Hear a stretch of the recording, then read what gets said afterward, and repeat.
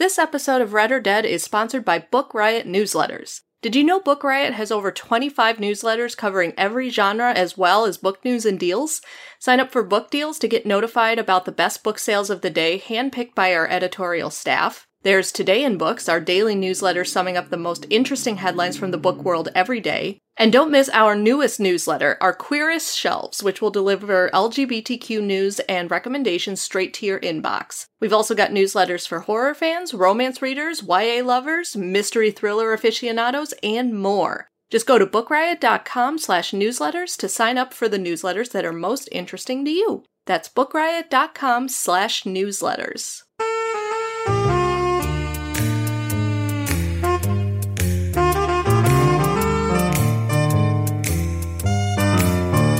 Welcome to Read or Dead, a bi-weekly podcast where we talk about the world of mysteries and thrillers. This is episode 97, and we are recording on Tuesday, March 9th. I'm Katie McLean Horner, along with Nezra Javed, and we are coming to you from Book Riot. Hi, Nezra, how are you? I am good, Katie. It's been a good beginning to the week. We've had plenty of sun here, but chilly winds. But it's been good. What about you? Well, you know what? We've actually had some sun in the Chicago area. I got a teensy bit of it today. I wish I had had a chance to get more of it because it was also like 65 degrees and I was like, this is magical. Because I'm still, even though we've had warmer weather for the last few weeks, and by warmer, I mean like above freezing, I'm still just afraid that we're going to have another gigantic blizzard because that's what Chicago does. It gives us blizzards in April. And so I'm like, I never feel like I'm out of range of like sub-zero temperatures and blizzards and ice and snow. So it's been warm, but everyone who lives in the Chicago area just kind of looks at this weather very suspiciously like, all right, when is the other shoe going to drop? What are you up to? Yeah, that sounds about right. Yeah, and it'll be nice this weekend because daylight savings time. I don't know if does it end, does it start? I don't know, but we're gonna be getting extra daylight starting Sunday, and I'm so excited for that. Yeah, for us, like ever since I've had my daughter, daylight savings in winters is like, oh yes, like more sleep, and then like around this time it's like, oh no, we're losing an hour of sleep. So my daylight savings is dominated by that. Yeah, some people they get excited about the extra hour of sleep. Some people get excited about the extra hour of daylight, depending on what time of year. And yeah, for me, I take that back. When I was younger, I was really excited about the extra hour of sleep. But as I've gotten older and have learned to despise winter, I get super excited that we're going to have more daylight. I'm like, oh, the darkness is lifting. My seasonal affective disorder is so happy right now.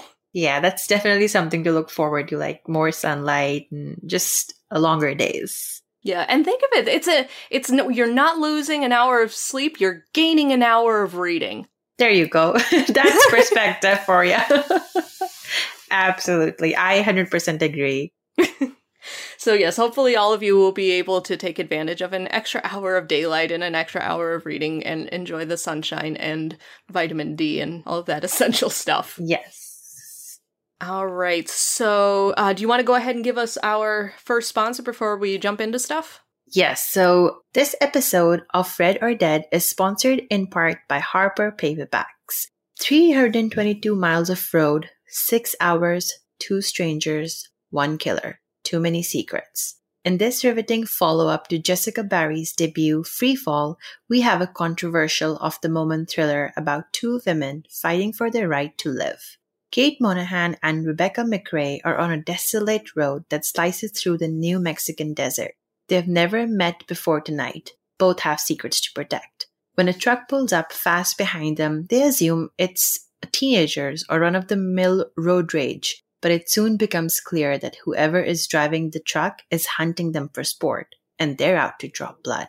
If Kate and Rebecca are going to survive, they'll have to learn to trust one another and themselves. Lauded as the New York Times best crime novel of the year, you don't want to miss this fantastic follow-up to Barry's debut thriller, Freefall. People magazine says that Barry's adrenaline-fueled adventure explores the Me Too movement, cancel culture, reproductive rights, and white male extremism. Buckle up for a heart-stopping ride. Thank you to Harper Paperbacks for sponsoring the show, and the title is Don't Turn Around by Jessica Barry. All right, so if you are a new listener, welcome. We're delighted to have you. If you're a long-time listener, welcome back. We are delighted that you have shown up again to listen to us every 2 weeks. And as we said at the beginning of the show, we talk about mysteries and suspense and thrillers and everything that falls under that umbrella. Whether it's new adaptations that are coming out, whether it's read-alikes for a super popular author, subgenres that don't get explored as much, we'll talk about it if it falls under the mystery and suspense umbrella. And this is the point in the episode where we put out a call to our listeners for suggestions for upcoming episodes. They really have helped us plan a lot of the episodes in the past year since we've been doing this podcast. And it's really great to hear from our listeners about what kind of topics they would be interested in hearing about, because obviously we want this to be interesting so that you all keep coming back. So if you have any ideas or recommendations, you can shoot us an email or reach out via social media. We'll have all of our contact information at the end of the show and in the show notes, so don't worry about that. We just always put the call out ahead of time to get those juices flowing, invite you to put your thinking caps on. And even if you don't have an idea, just want to say hi, we love hearing from our listeners for that as well. It really makes us smile to know that people are enjoying the show and tuning in every 2 weeks. And if you do enjoy this podcast, you can also leave us a review over on Apple Podcasts so that other people can find us. It's very helpful to increase our listener base and get more people into the Read or Dead fold, and it's just very helpful. And with that, let's go ahead and jump into news, because there's a lot of adaptation news that's come out over the last couple of weeks. March has been a very big month for, book releases and adaptations and stuff. So why don't you go ahead and kick us off, Nezra? Yeah, so that like you said, it's been we have such an exciting lineup of adaptation news coming up that I am myself marking my calendar about what I need to keep an eye out for. And one of the things that I know I'm definitely going to look out for is Mila Kunis is now lined up to star for the thriller novel Luckiest Girl Alive, which is turning into a film adaptation for Netflix. And Kunis stars as Annie Fennell in the upcoming film. And the book itself is about a New York Magazine editor whose life sort of unravels when a crime documentary forces her to relive the shocking truths of her past. And I just love how I have been following Kunis's career throughout, and she has this intensity in her, she gives everything to her acting. When I saw The Black Swan, I was blown away by her performance. And honestly, now that ever since I've seen this news, I cannot picture anyone else to play that character better than Mila. And she has such range in just the movie she's chosen and the role she's played. So I'm very excited for this one. And Noel herself is adapting the screenplay, and she will serve as an executive producer on the film, directed by Mike Barker. So we know that she's going to make sure that the screenplay is authentic and does justice to the book, which was a brilliant, fast-paced. And if psychological thrillers is your thing, then The Luckiest Girl Alive by Jessica Noel is an amazing one to pick. And it's a great time to do it now so that you can, get ready to watch the film. Yeah, I read that book a few years ago. That book was a gut punch. That was, I was expecting it to be intense. I was not expecting it to be that intense. It covers some heavy topics, so just be aware of that if you do pick up the book. Yes. But yeah, it was really, really good. So I was excited to see that they're adapting that as well. And pretty much everything that we've got in the news segment is adaptation news, so I'm not even going to bother with that segue. It's all adaptation news. But here's a little fun fact, which I did not know until I saw this news item. Did you know that in the mid-90s, Anthony Bourdain wrote a couple of crime novels? I sure didn't. I had no idea. And one of his crime novels, called Gone Bamboo, which was published in 1997, is being adapted into a TV series. So there's not a ton of information about the adaptation yet. It's an assassin thriller, and Bourdain described this story when it was published. He described it as a sociopath beach book. So you have really hedonistic, unlikable characters, and you've got like intense thriller, like action adventure thriller with the assassin plot line. And yeah, it just sounds like it is a total madcap thriller, just perfectly made for an adaptation. So that's going to become a TV series. So now you know that it's becoming a TV series, and that Anthony Bourdain dabbled in mystery fiction, which the more you know. So as we get more information about that, we'll put it out there. But this we definitely wanted to put on people's radars. Yeah, when Katie told me that Anthony Bourdain, like it was turning into an adaptation, my first question was, is there food in it? So from the description, it doesn't appear that that there's much food in there. So, I mean, I could be wrong. Maybe this is a very food-centric assassin thriller. Yeah, but it sounds like it's very globetrotter, like sort of, it will have some of the themes of his show where he traveled to different areas. And in this case, apparently, like there's murder involved instead of food. But I'm so, like, I did not know that at all. And now I know for sure I'm going to check those out. And then for our next in line for adaptation, so Star Wars Daisy Ridley will be trading in her lightsaber for a pair of running shoes when she stars in The Martian King's Daughter. So this is a psychological thriller that is based on a novel by Karen Dion, and the story revolves around Helena, a woman living in a seemingly ordinary life, but she's hiding a dark secret. Her father is the infamous Marsh King, the man who kept her and her mother captive in the wilderness for years. And after a lifetime of trying to escape her past, Helena is forced to face her demons when her father unexpectedly escapes from prison. The novel is called The Martian King's Daughter by Karen Dion, and a lot of trigger warnings for abuse, and like it deals with some heavy content. But if you're someone who appreciates like landscape woven into your thrillers and just characters working through their past, and if you enjoyed Where the Crawdads Sing, if you enjoyed that one, this thriller is for you. And then I was super excited to see that Daisy Ridley will be the one who will be starring as Helena, just because she is such a fantastic actress, and like I really want to see what she does with this role. And this adaptation is set to be directed by Neil Burger, who also is the one who directed the Divergent series. So it's going to be definitely an interesting adaptation to see. And if you want to check out the book, it's The Marsh King's Daughter by Karen Dion. So our next news item for you is about an adaptation news about a novel that just came out on March 2nd called We Begin at the End by Chris Whittaker. Disney's 20th Television has snagged the rights to this novel, and it's a spellbinding murder mystery. And we don't have much information because the production house themselves are still looking for a writer. But the Thomas Gale and Jennifer Todd will be the ones who will be producing this under their Old 320 banner. A little bit about what the book is.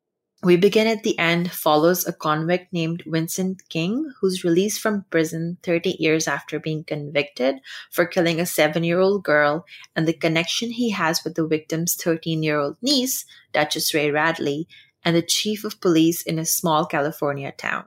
Vincent's former best friend, whose testimony has helped send Vincent to prison. So it's already, it seems like a small town murder mystery and a lot of like secrets, lies. I haven't had a chance to get to it yet, but it has made so many of like the highly anticipated lists of the year. I know I've seen it everywhere on Goodreads. So this should definitely, as we get more news about how, like who the writer is going to be, who is going to write the screenplay, and we'll know more about the casting. We're definitely going to keep you updated. But for now, this is all we know. And in the meantime, if you want to check out the book, it's called We Begin at the End by Chris Whittaker. All right, and then finally some definite adaptation news that we are both super excited for. Get your jazz hands ready. We have a North America release date for the adaptation of The Dry. Woohoo! Oh, yeah. So if you have not read Jane Harper yet, The Dry was Jane Harper's debut mystery novel. It is so good. And if you like Tana French and have not read Jane Harper, you need to correct that immediately, because Jane Harper is a fantastic read-alike for Tana French. Her books take place in Australia instead of Ireland, like with Tana French. But they, oh my gosh, they're so good. They're so character-driven. They're dark. They're really dominated by a really strong sense of place. And so The Dry is one of those books that people read and just, they loved it. And so that's going to be coming out on May 21st. It's going to be screened in cinemas. So if you are in an area where you can go to the movie theater safely in this, our second year of COVID, then you can do that. It's also going to be on demand if you'd rather watch from home. But yes, we have a date, May 21st. It's starring Eric Bana, and I am so excited. So excited. You had me at Jane Harper, and then you said Eric Bana. Yeah, when I first heard Eric Bana was going to be starring, I was like, what more do you need? Oh my goodness. So it's still got a couple of months, but hopefully those months will go by, and I really hope that the adaptation is good. I have confidence, but there's always a little bit of trepidation when it's a book that you really, really loved, because sometimes they don't turn out well. Oh, yes. And I completely agree. And I feel like, just to add on to what you were saying, because, you know how we are. We can never stop talking about Jane Harper. But like Jane Harper, I feel like Tana French, her novels are more psychological. They go into the nitty gritty of like how the brain works. Whereas Jane Harper is grittier in the sense that she also incorporates how the physical elements or the external elements around a character are forcing them or driving their decisions. And that's something that fascinates me about her work as well. So if that's something that, if you really enjoy Westerns or just like love landscape as a character in a story, Jane Harper is for you. And even if you think you don't like it, because I'm not a huge fan of Westerns and landscape, I'm like, oh, okay, yeah, that's fine. Read her anyway. She's amazing. All right, so that's the end of our adaptation news. Like we said, there was a lot this week. And actually, before we jump into our main discussion for this episode, let me go ahead and do our second sponsor really quick. Our second sponsor for this episode is the audiobook edition of Last Call by Elon Green, which is a very interesting true crime book that has just come out. And it's the story of the last call killer and the gay community of New York City that he preyed upon. So this mostly takes place in the late 80s, early 90s. Scene is set at the Townhouse Bar in July of 92. You have a piano player who just seems to know every song that's ever been written. The crowd is belting out the lyrics to their favorite songs. There's a man standing nearby drinking a scotch and water. And he strikes the piano player as someone who's forgettable, kind of bland, kind of inconspicuous looking. Not at all what you think a serial killer would look like, but unfortunately that is what he is. And tonight he has his sights set on a gray-haired man. He will not be his first victim, nor will he be his last. So the last call killer preyed upon gay men in New York in the 80s and 90s and had all of the hallmarks of the most notorious serial killers that we know specifically in American culture. But because of the sexuality of his victims, the sky-high murder rates, and the AIDS epidemic that was going on at the time, his murders have really been almost entirely forgotten. So this book tells the story of the last call killer, the decades-long chase to find him, and it really paints a portrait of his victims and the community that they were a part of, this vibrant community that really had to navigate threats from so many different angles and really develop this strong resilience. I was super excited when I saw that this was going to be our second sponsor, because before I saw that this was going to be our sponsor, I had actually picked this book as one of my most anticipated new releases for the next couple of weeks. So if you like true crime when it dives into either like unknown events in history or just unknown slices of life that otherwise have been lost to time. This sounds like a super, super interesting, probably difficult to read, but ultimately really important book. So again, that is The Last Call by Elon Green, and you can pick up the audiobook edition of this wherever audiobooks are sold.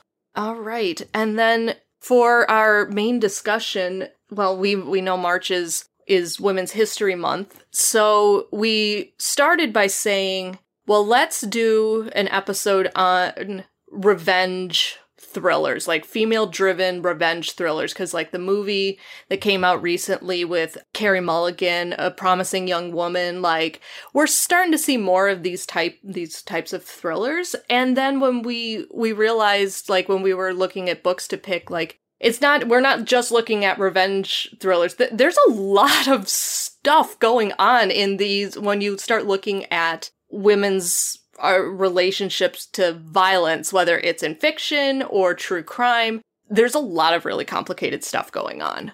Yeah, so that when I was actually doing some research about this, what I was looking for, it was just like a more deep dive into how there's not a lot of like studies done or not a lot of narratives revolving around like female serial killers.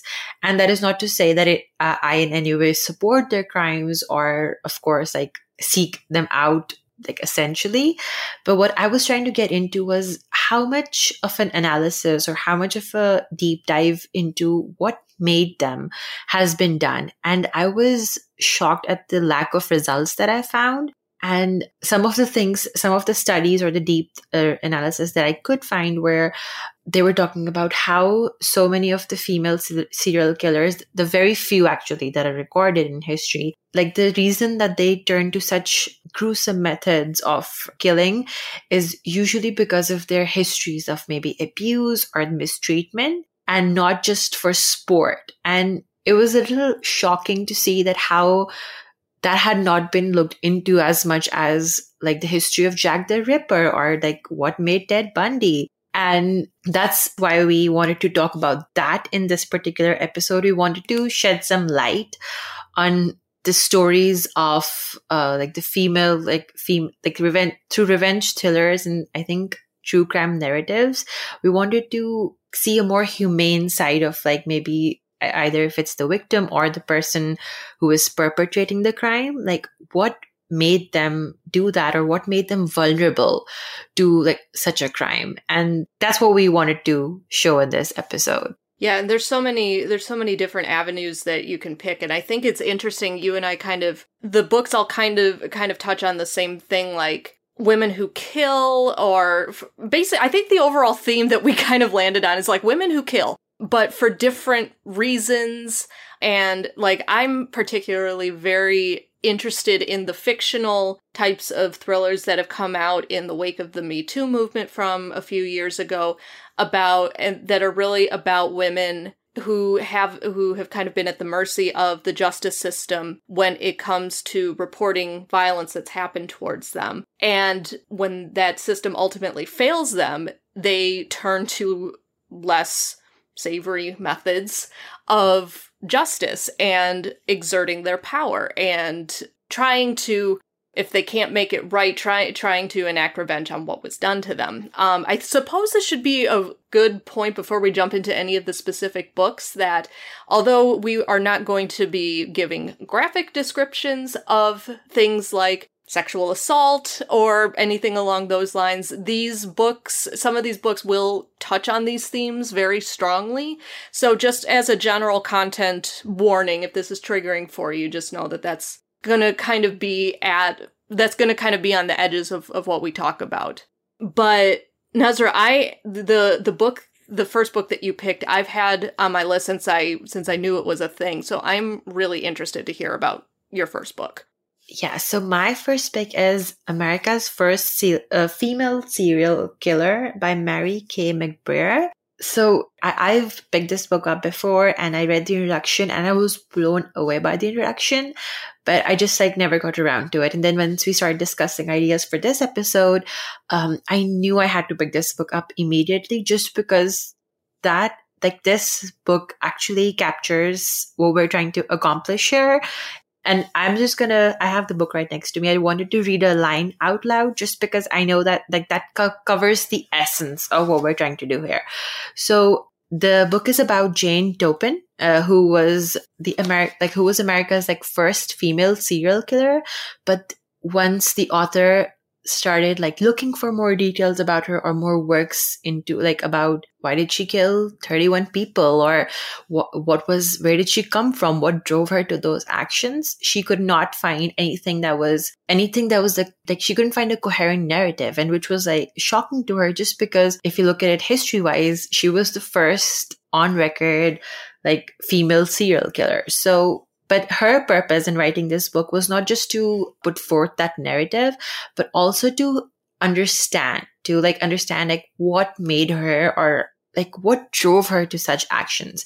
And in her introduction, she mentions Jane was a human and a monster, just because she talks about because she wants to very much acknowledge that there's no way, like her actions were in no way like excusable. But she also mentions that current narratives always focus more on her monstrosity, and for her that is a problem. Monsters come from lack of humanity, and it seems to me that the human was driven out of Jane. So like her main premise is that everyone just focuses on the monstrosity, but not how like people get there. And this story talks like this, like it's the narrative nonfiction, and she like narrates and pieces together different pieces of like the asylum that Jane was in, the people she worked with, the people she interacted with, the police report, like what little police reports are there of her killings, and just like she compiles a fantastic narrative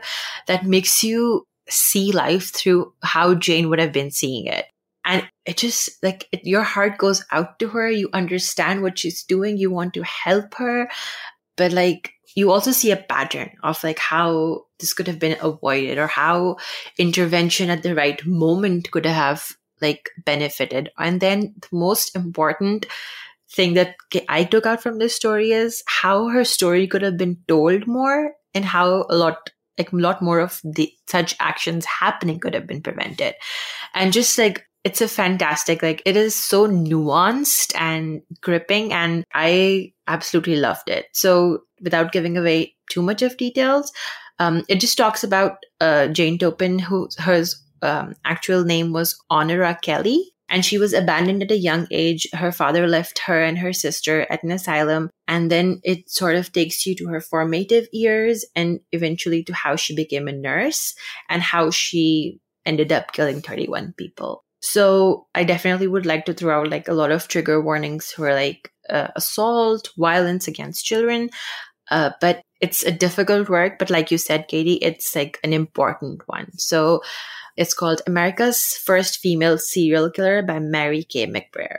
Yeah, I've had this book on my to-read list for a long time, and oh my gosh, it just sounds so interesting. So my first pick goes with what I talked about before, with this kind of Me Too angle, with modern women not being, reporting rape and sexual assault and not being believed. The men who are committing these crimes are not being punished. And so women are looking for another way to reclaim their power. So my book is called They Never Learn by Lane Fargo, which came out last year.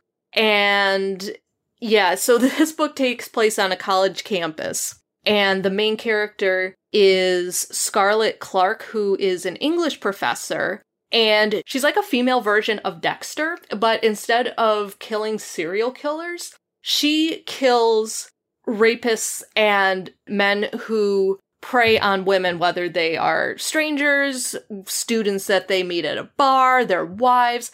She typically will kill one male per year on campus. And for the last, 6 or 7 years, she's been getting away with it. But she's preparing for her biggest kill yet towards the beginning of the book. And as she starts preparing for that, the school decides that they want to start probing into the growing body count on campus, which until this point had been written off as suicides or possible accidents. So in order to kind of get the inside scoop, Scarlett puts herself in the center of the investigation. She charms the woman in charge. And she thinks like, okay, you know, I've got this. I've got a handle on what's going on. But of course, this is a psychological thriller. And no, she don't. She does not have a handle on this. So this story is intertwined with the story of a freshman at the same school named Carly Schiller, who is trying to survive her freshman year. She's free from her father, who is emotionally abusive, and she kind of just wants to fade into the background, but her roommate has other ideas, and her roommate wants her to, like, get out and socialize and stuff. And there's a point where she and Carly are at the same party. Her roommate, whose name is Allison, is attacked, and Carly becomes obsessed with making the attacker pay for what he did to her roommate. This book, when I say this is a page turner, like, I read probably about 3/4 of the book this afternoon in like an hour and a half on the couch. It is so fast. Each chapter alternates between the two storylines, and it's like, you know exactly what you're going to get with a type of book like this, and it really delivers. It really talks about rage and anger and female anger, because women are not allowed to express their anger in society. We're taught to repress it. And so it comes out in sometimes unexpected and violent ways.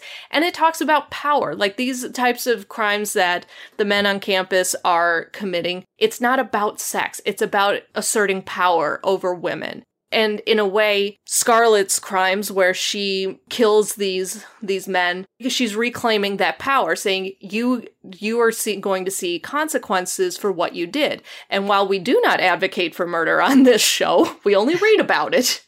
There is something satisfying about seeing people who normally are not held responsible for their crimes being held responsible in the most definitive possible way. You know, there's some difficult topics, but it's a page turner. And if this type of storyline is not triggering for you, which understandably it can be for a lot of people, this is a really interesting book to pick up. It will make you angry. This is a good rage read. So again, that is They Never Learn by Lane Fargo. All right. My second pick is, so this one is not, it's a true crime, historical, nonfiction narrative.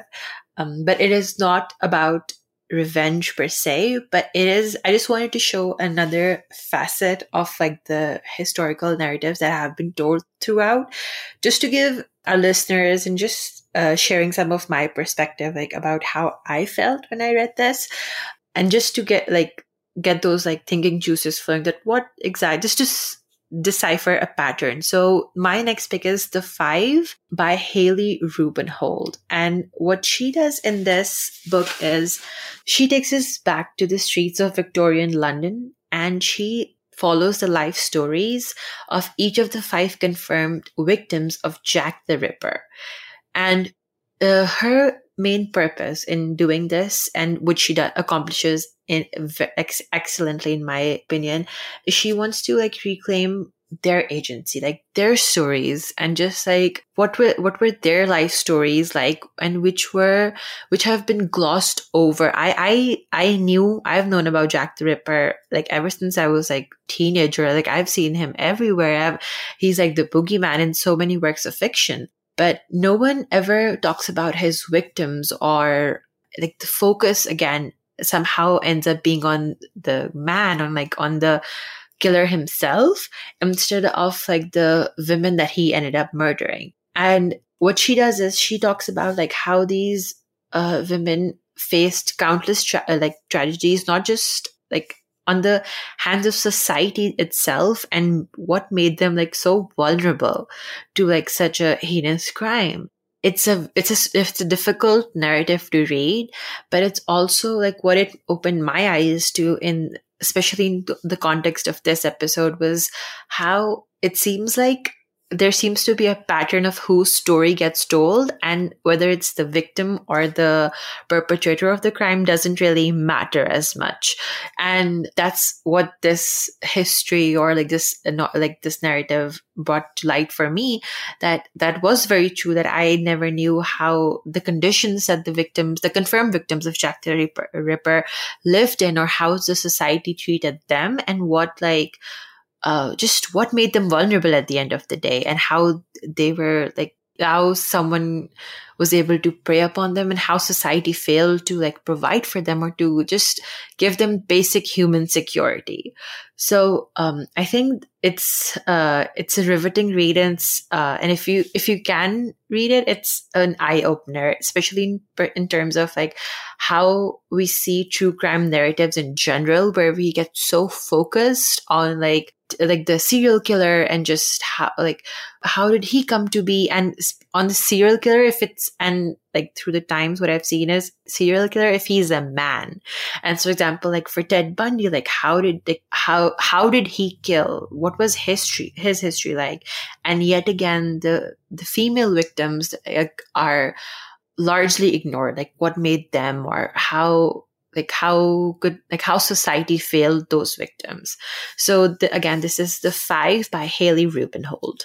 Yeah, I think the best true crime are the books and the documentaries that keep that focus in mind, because it's so easy to get sidetracked by the gruesome crimes, especially for someone like Jack the Ripper. I mean, he's probably the most infamous serial killer of all time.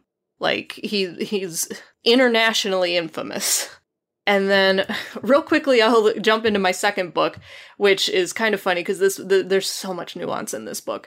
But my second pick is Out by Natsuo Kirino, which is translated from the Japanese. It was published in the mid-90s, and I think it was translated into English in the early 2000s. And a few years ago, we talked about this book on the episode, but I wanted to bring it up again. But it follows 4 female characters who all work at the same factory in Japan. And one of the women kills her husband. And that's towards the beginning of the book. He's really kind of a deadbeat, does not do anything. He mistreats her, and she strangles him, and then seeks the help of her coworkers to help her dispose of the body and cover up the crime. So this ends up drawing these 4 women deeper into a life of crime. They catch the attention of the Yakuza, and they are asked to assist in other matters that may involve the disposing of a body. Like, this book, there are so many layers to it. It is, if you could not tell from the description, it is dark. It is gritty. This is not an easy read. It's pretty gross when they're talking about how they are actually taking care of the business of shall we say, disassembling the body and then disposing of it. It's really quite stomach churning, and that's coming from me. But it looks at the role of women in Japanese culture at the time, and how, they are expected to be subservient to these men in their lives, whether they are husbands or sons or brothers or whoever, and just these men offer nothing to them. They do not support them. They they use up all their money. They mistreat them. They abuse them. They don't speak to them. They expect these women to take care of everything in their lives. And so the story takes a look at, like, okay, what happens if they say, hey, no more. I'm not doing this. And of course you have layers of how the women interact with each other, because obviously a relationship that's formed, like, they work together, but they also kill people and then dispose of the bodies, that's going to create some very unusual, tense relationships. And there is just so much going on in this book that, unfortunately, we do not have the episode time to talk about in full detail, but it's a really interesting look at the role of women in society and the expectations and what happens when they don't conform to those expectations. So again, that is called Out by Natsuo Kirino. Yeah, I've been wanting to read that book, but again, like you mentioned, some of the triggers have kept me away. But I again, like, from very, like, people whose tastes I trust a lot, including yours, Katie, but have mentioned about how, like, it's like how you almost, like, the gruesome act itself sort of takes second place when the social commentary and the societal expectations, when they clash, like how the author has captured that. So, like, one day I shall definitely pick this up. Yeah, and I mean, we have not even scratched the surface of all the things we could talk about in terms of women's relationship to violence. So this is a topic that we could probably talk about this for a year and still not exhaust all the topics. But if you have any thoughts or any books that you read that kind of fit under that umbrella that you think would be really, that we'd be interested in or that you really want to talk about, let us know. This is such a huge topic in crime fiction. It is not going anywhere, and we will be continuing to talk about this in some form or another over other episodes. But with that, we gotta jump into new releases real quick. So, Nezra, why don't you go ahead, give us your first pick real quick. We'll bust through these. So my first pick for the new releases is a young adult title that comes out on the 16th March. And it's a crime mystery it's a coming of age crime mystery about our protagonist who is just trying to make sense of their identity, make sense of who they want to be, and how the life around them pulls them into unexpected circumstances. The book is called Firekeeper's Daughter and it's by Angeline Boulley. And it's about our protagonist, Donice Fontaine, who's never quite fit in her tribe or her city life. And she dreams of studying medicine, but when her family is struck by tragedy, she has to put her dreams on hold and just take care of her family. And one of the bright spots in her life is meeting Jamie, the charming new recruit on her brother's hockey team. But as she spends more and more time with him, she realizes that he's acting strange, and he could be it seems like he's harboring some secrets. And everything sort of comes together, or we witness this startling moment when Donice witnesses a shocking murder that thrusts her into the heart of a criminal investigation, and how she decides to take matters into her own hand and just use her knowledge, her interest in science, and just her knowledge of traditional or natural medicine from her time or her connection to the Ojibwe reservation to solve the crime. I know I love There by Tommy Orange, and this book is already being lauded as anyone who's loved that book or who enjoys crime mystery that is mixed with a bit of self-discovery is going to love it. And personally, it reminds me of Murder on a Red River by Marcy Rendon, and I'm super excited to get to this one. So it's Firekeeper's Daughter by Angeline Boulley. It comes out 16th March from Henry Holt & Co. All right, so my pick also comes out on March 16th, and it's called The Jigsaw Man by Nadine Matheson. And this is a debut mystery, and when I think this was a book that I wanted to put on my most anticipated list earlier in the year, but we only had so much time. So this takes us the trope of a serial killer and a copycat, and really plays with that trope. So Detective Inspector Angelica Henley is with the Serial Crimes Unit, and she's called to a crime scene where dismembered body parts from 2 victims have been found by the river. Apparently dismembered body parts was an unknown theme in my book picks for this episode. I did not plan that. So anyway, she finds the body parts from the 2 victims, and she notices that the MO bears a striking resemblance to Peter Olivier, who is the notorious jigsaw killer who has spent the past 2 years behind bars.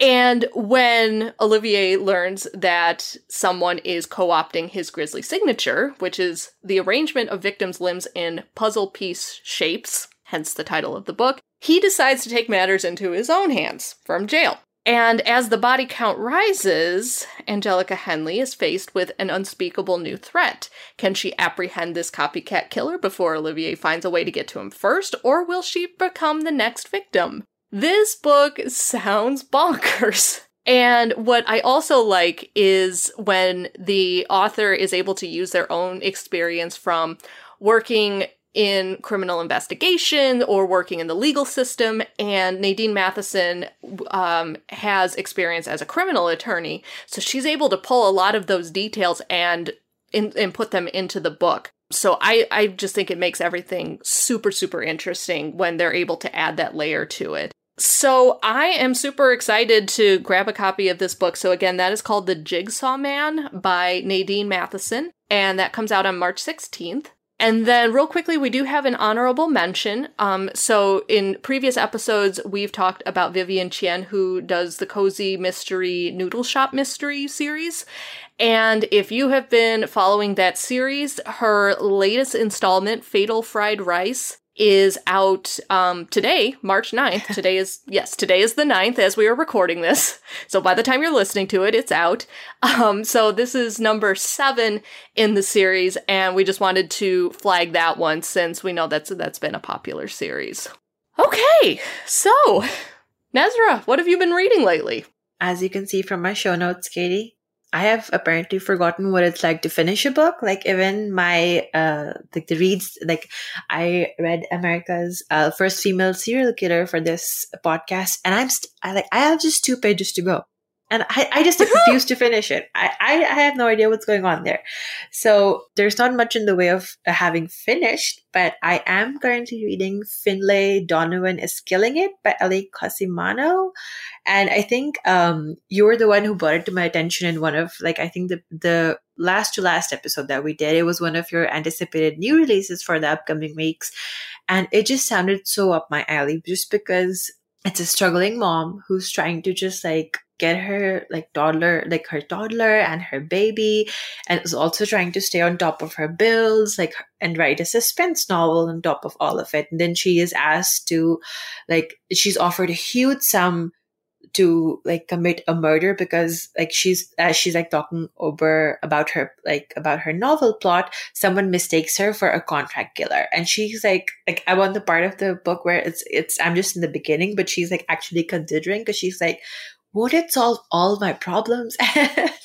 It's just a hilarious, relatable mom content, but also with the added layer of murder and just her actually trying to commit murder. And I haven't talked about this before, but if you enjoyed A Bad Day for Sunshine by Darynda Jones, it's a humorous crime fiction which has a little absurdist plot, but then it also sheds light on the little moments of desperation that humans go through, and it's a perfect mix. So that's what I'm currently reading. I'm just, and now I'm thinking of hearing you kind of relate to it. I'm like, don't worry, Nezra is not actually going out again. We do not advocate for murder on this show. I've said it before. I will say it again. So for me, I haven't been reading as quickly as I used to several years ago, but I am picking up books and making my way through them. I did finish listening to The Lost Man by Jane Harper. It got sidetracked for a little bit, but then I finished listening to it, and oh my gosh, I loved it so much. It was I like it at least as much as The Dry, and I loved The Dry. This one is so good. We've talked about the plot before. I won't go into details about it again. I will say just knowing the basic premise of the story is enough. Just what gets the story started. I would say don't go looking for too many other plot details. The way it unfolds is really interesting. And oh my gosh, I just loved it so much. So yeah, again, Lost Man, Jane Harper show, woohoo! And then in terms of what I'm currently reading, I still have books that I mentioned before. I did also download an obscene number of digital ARCs to my iPad from Edelweiss. So I have a lot of digital ARCs that I'm going to jump into. Actually, I just remembered I got access this week, or at the end of last week, to The Bombay Prince by Sujata Massey. So I have to download that to my iPad, but that might be my next read. But yeah, I've got lots of digital ARCs on there, so we'll see what happens. And that's our show. Thanks so much to everyone for listening. Thanks to our wonderful sound editor, Jen Zink, for always making us sound great. For show notes, you can head over to bookriot.com/listen. For more book recommendations and bookish goodness, head over to bookriot.com. And don't forget to check out our full stable of podcasts at bookriot.com/listen, or just search Book Riot on your podcast player of choice. If you want to send an email with feedback or show suggestions, you can reach us at readordead@bookriot.com, which we will leave in the show notes as well. Otherwise, you can find me on Twitter at Javed Nusra. That's JAVEDNUSRAH. And you can find me on Twitter at KT_library lady. All right, and we will talk to you all next time.